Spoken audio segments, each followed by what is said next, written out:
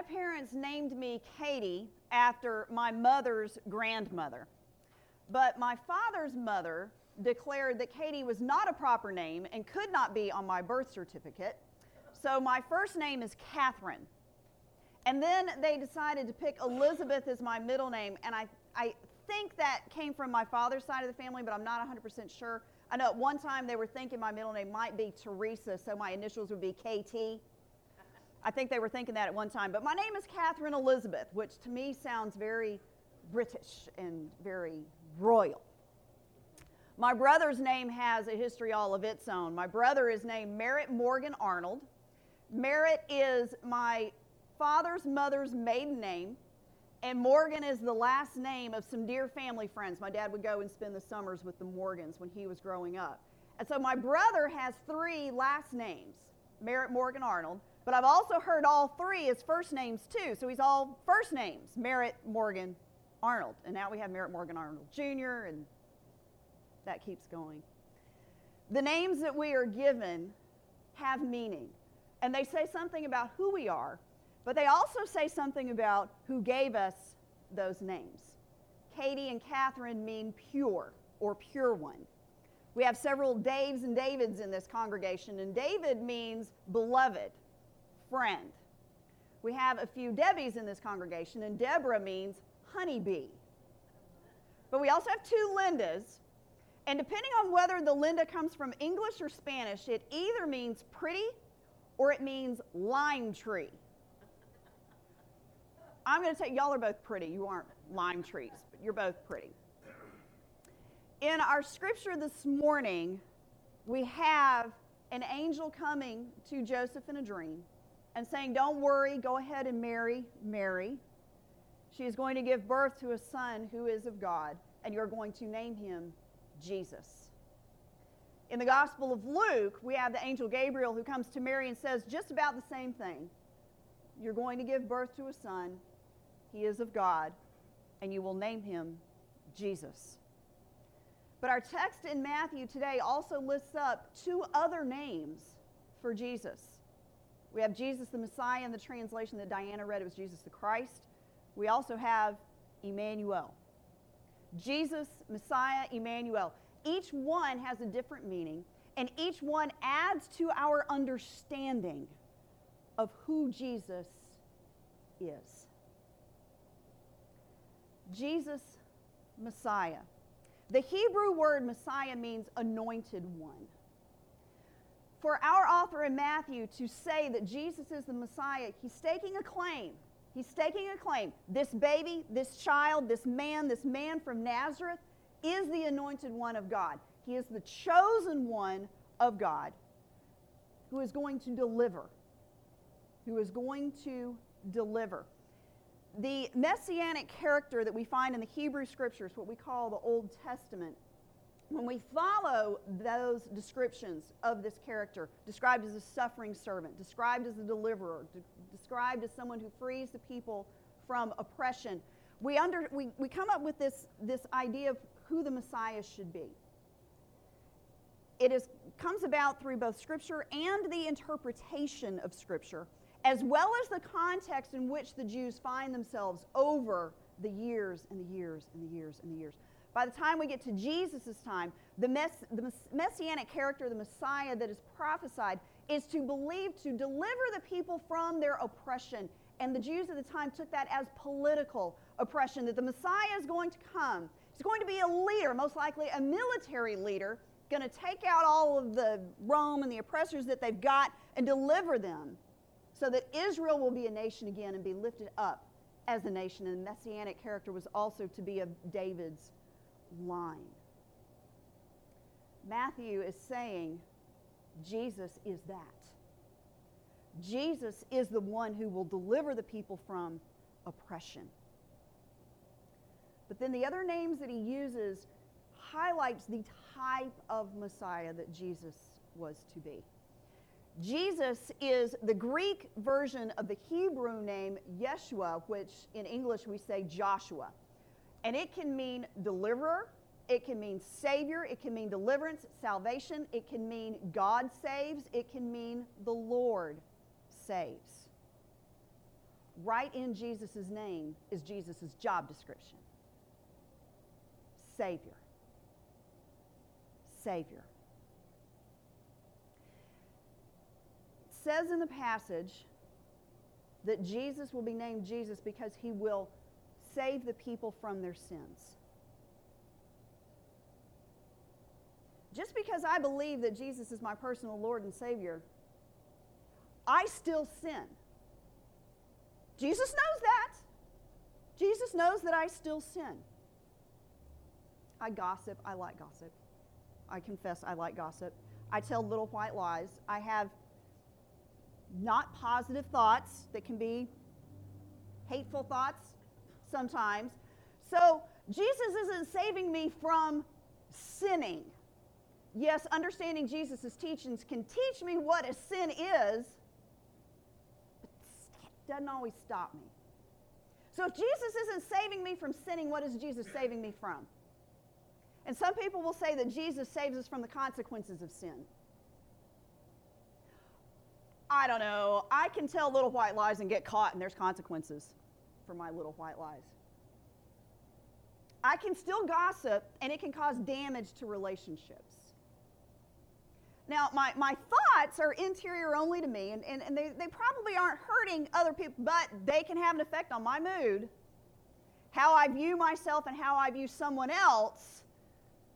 So there are still consequences to my sin.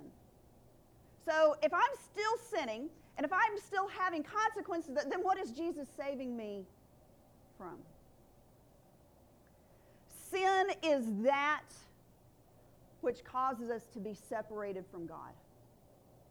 Yes, sin causes damages in our earthly relationships, but sin ultimately damages our relationship with God. And it creates a chasm, a very deep, very broad canyon, chasm, big separation between us and God. And there's absolutely nothing that we can do as humans to close that gap. We just can't do it. And thankfully, God knows that. So God built a bridge across that chasm. When we accept Jesus Christ as our personal Lord and Savior, that bridge is built and we experience salvation. What Jesus saves us from is eternal separation from God. Eternal separation from the Creator who loves us more than we can ever possibly understand. The Creator who created us and loves us more than we can ever possibly know.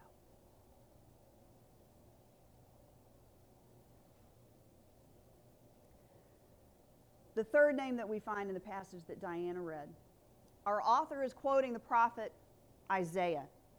He says that he will be born to a young woman and his name shall be Emmanuel, which means God with us. As Christians, we believe that Jesus was conceived through the power of the Holy Spirit. That makes Jesus the Son of God. As Christians, we believe that Jesus is God made flesh. We believe that Jesus is the love of God physically present in the world, walking, breathing, laughing. We believe Jesus is God present with us. We believe that God and Jesus both sent us the Holy Spirit. The Holy Spirit is God present with us. The Holy Spirit is how we experience Jesus on a daily basis. Emmanuel. God present with us.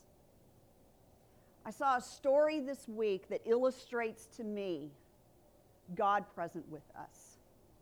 Stacy Truman is the mother of 2 daughters, and she works as the cafeteria manager at Kingston Elementary School in Virginia Beach, Virginia. She comes to work before everybody else at the school, before the sun rises, and she takes Sharpies. Pens, the Sharpie pens, she takes the bananas and she writes messages on the outside of the bananas for the students to receive. Words of encouragement. It was a practice that she started with her own daughters because she wanted her daughters to know how much she loved them. In the video that I saw, they were asking her about those bananas and she held up one. It had some red hearts on it and it said, "You are loved." She says she wrote that because these children need to know that they are loved. And you think about that and you wonder how many of those children that's the only love they will hear that day. Think of children who maybe they're bullied, maybe the teacher doesn't even favor them, and maybe that's the only word of love that they're going to receive that day. The children report that those bananas make them better friends, make them better people. I see God present in those bananas. Now, I don't know if Stacy's a Christian or not, but the message, you are loved, falls completely within the bailiwick of the Christian message. To tell someone a word of love is definitely being in the presence of Jesus Christ and being within the love of God. I see in Stacy Truman a gift from God of love to children who need to hear it. Don't we all need to hear a message like that every day? Jesus, Savior, Messiah, Anointed One, Emmanuel, God with us. Jesus, the Anointed One, the chosen one of God, fully present with us, born to a woman through the power of the Holy Spirit to be our Savior. Jesus saves us from eternal separation from God, saves us from damage to relationships, and if we are able to follow Jesus' teachings, can save us from a lot of hurt and pain in this lifetime too. Messiah, Savior, Emmanuel. Today is the fourth Sunday of Advent. We're getting close. Jesus is coming. We're getting really close. We're almost done preparing. We've lit the candles for hope, peace, and joy, and today we lit the candle for love. And that's what all of this is about. That's what all of this is about. Jesus was born. Jesus is the Messiah. Jesus is Emmanuel for one and only one reason. Because God loves us. Jesus is born because of a relationship that can't be repaired in any other way. Because Jesus loves us. Sadly, there are people in this broken and hurting world that cannot accept or comprehend that God could love them. Unfortunately, in this broken and hurting world, we have people who have been taught they are unlovable.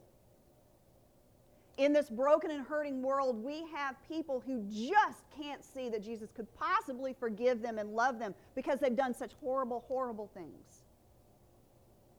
Unfortunately, God's message of love is not always well received. Maybe you know someone that has trouble with this message of love.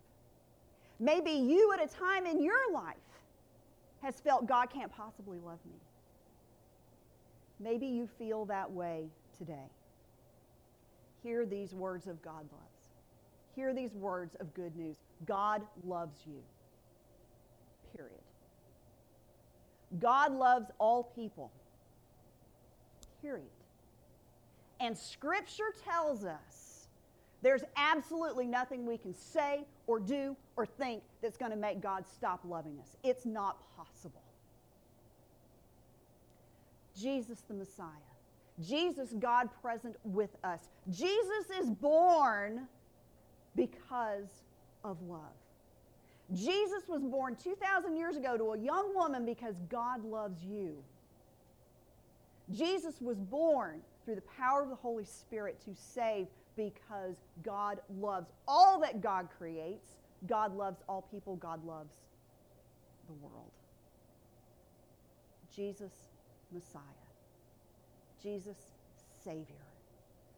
Jesus, God present with us. Jesus saves so that we can be in the presence of the Lord who loves us more than we can ever possibly understand. It's love that came down at Christmas. It is love that is with you this day. In the name of the Father, and the Son, and the Holy Spirit. Amen.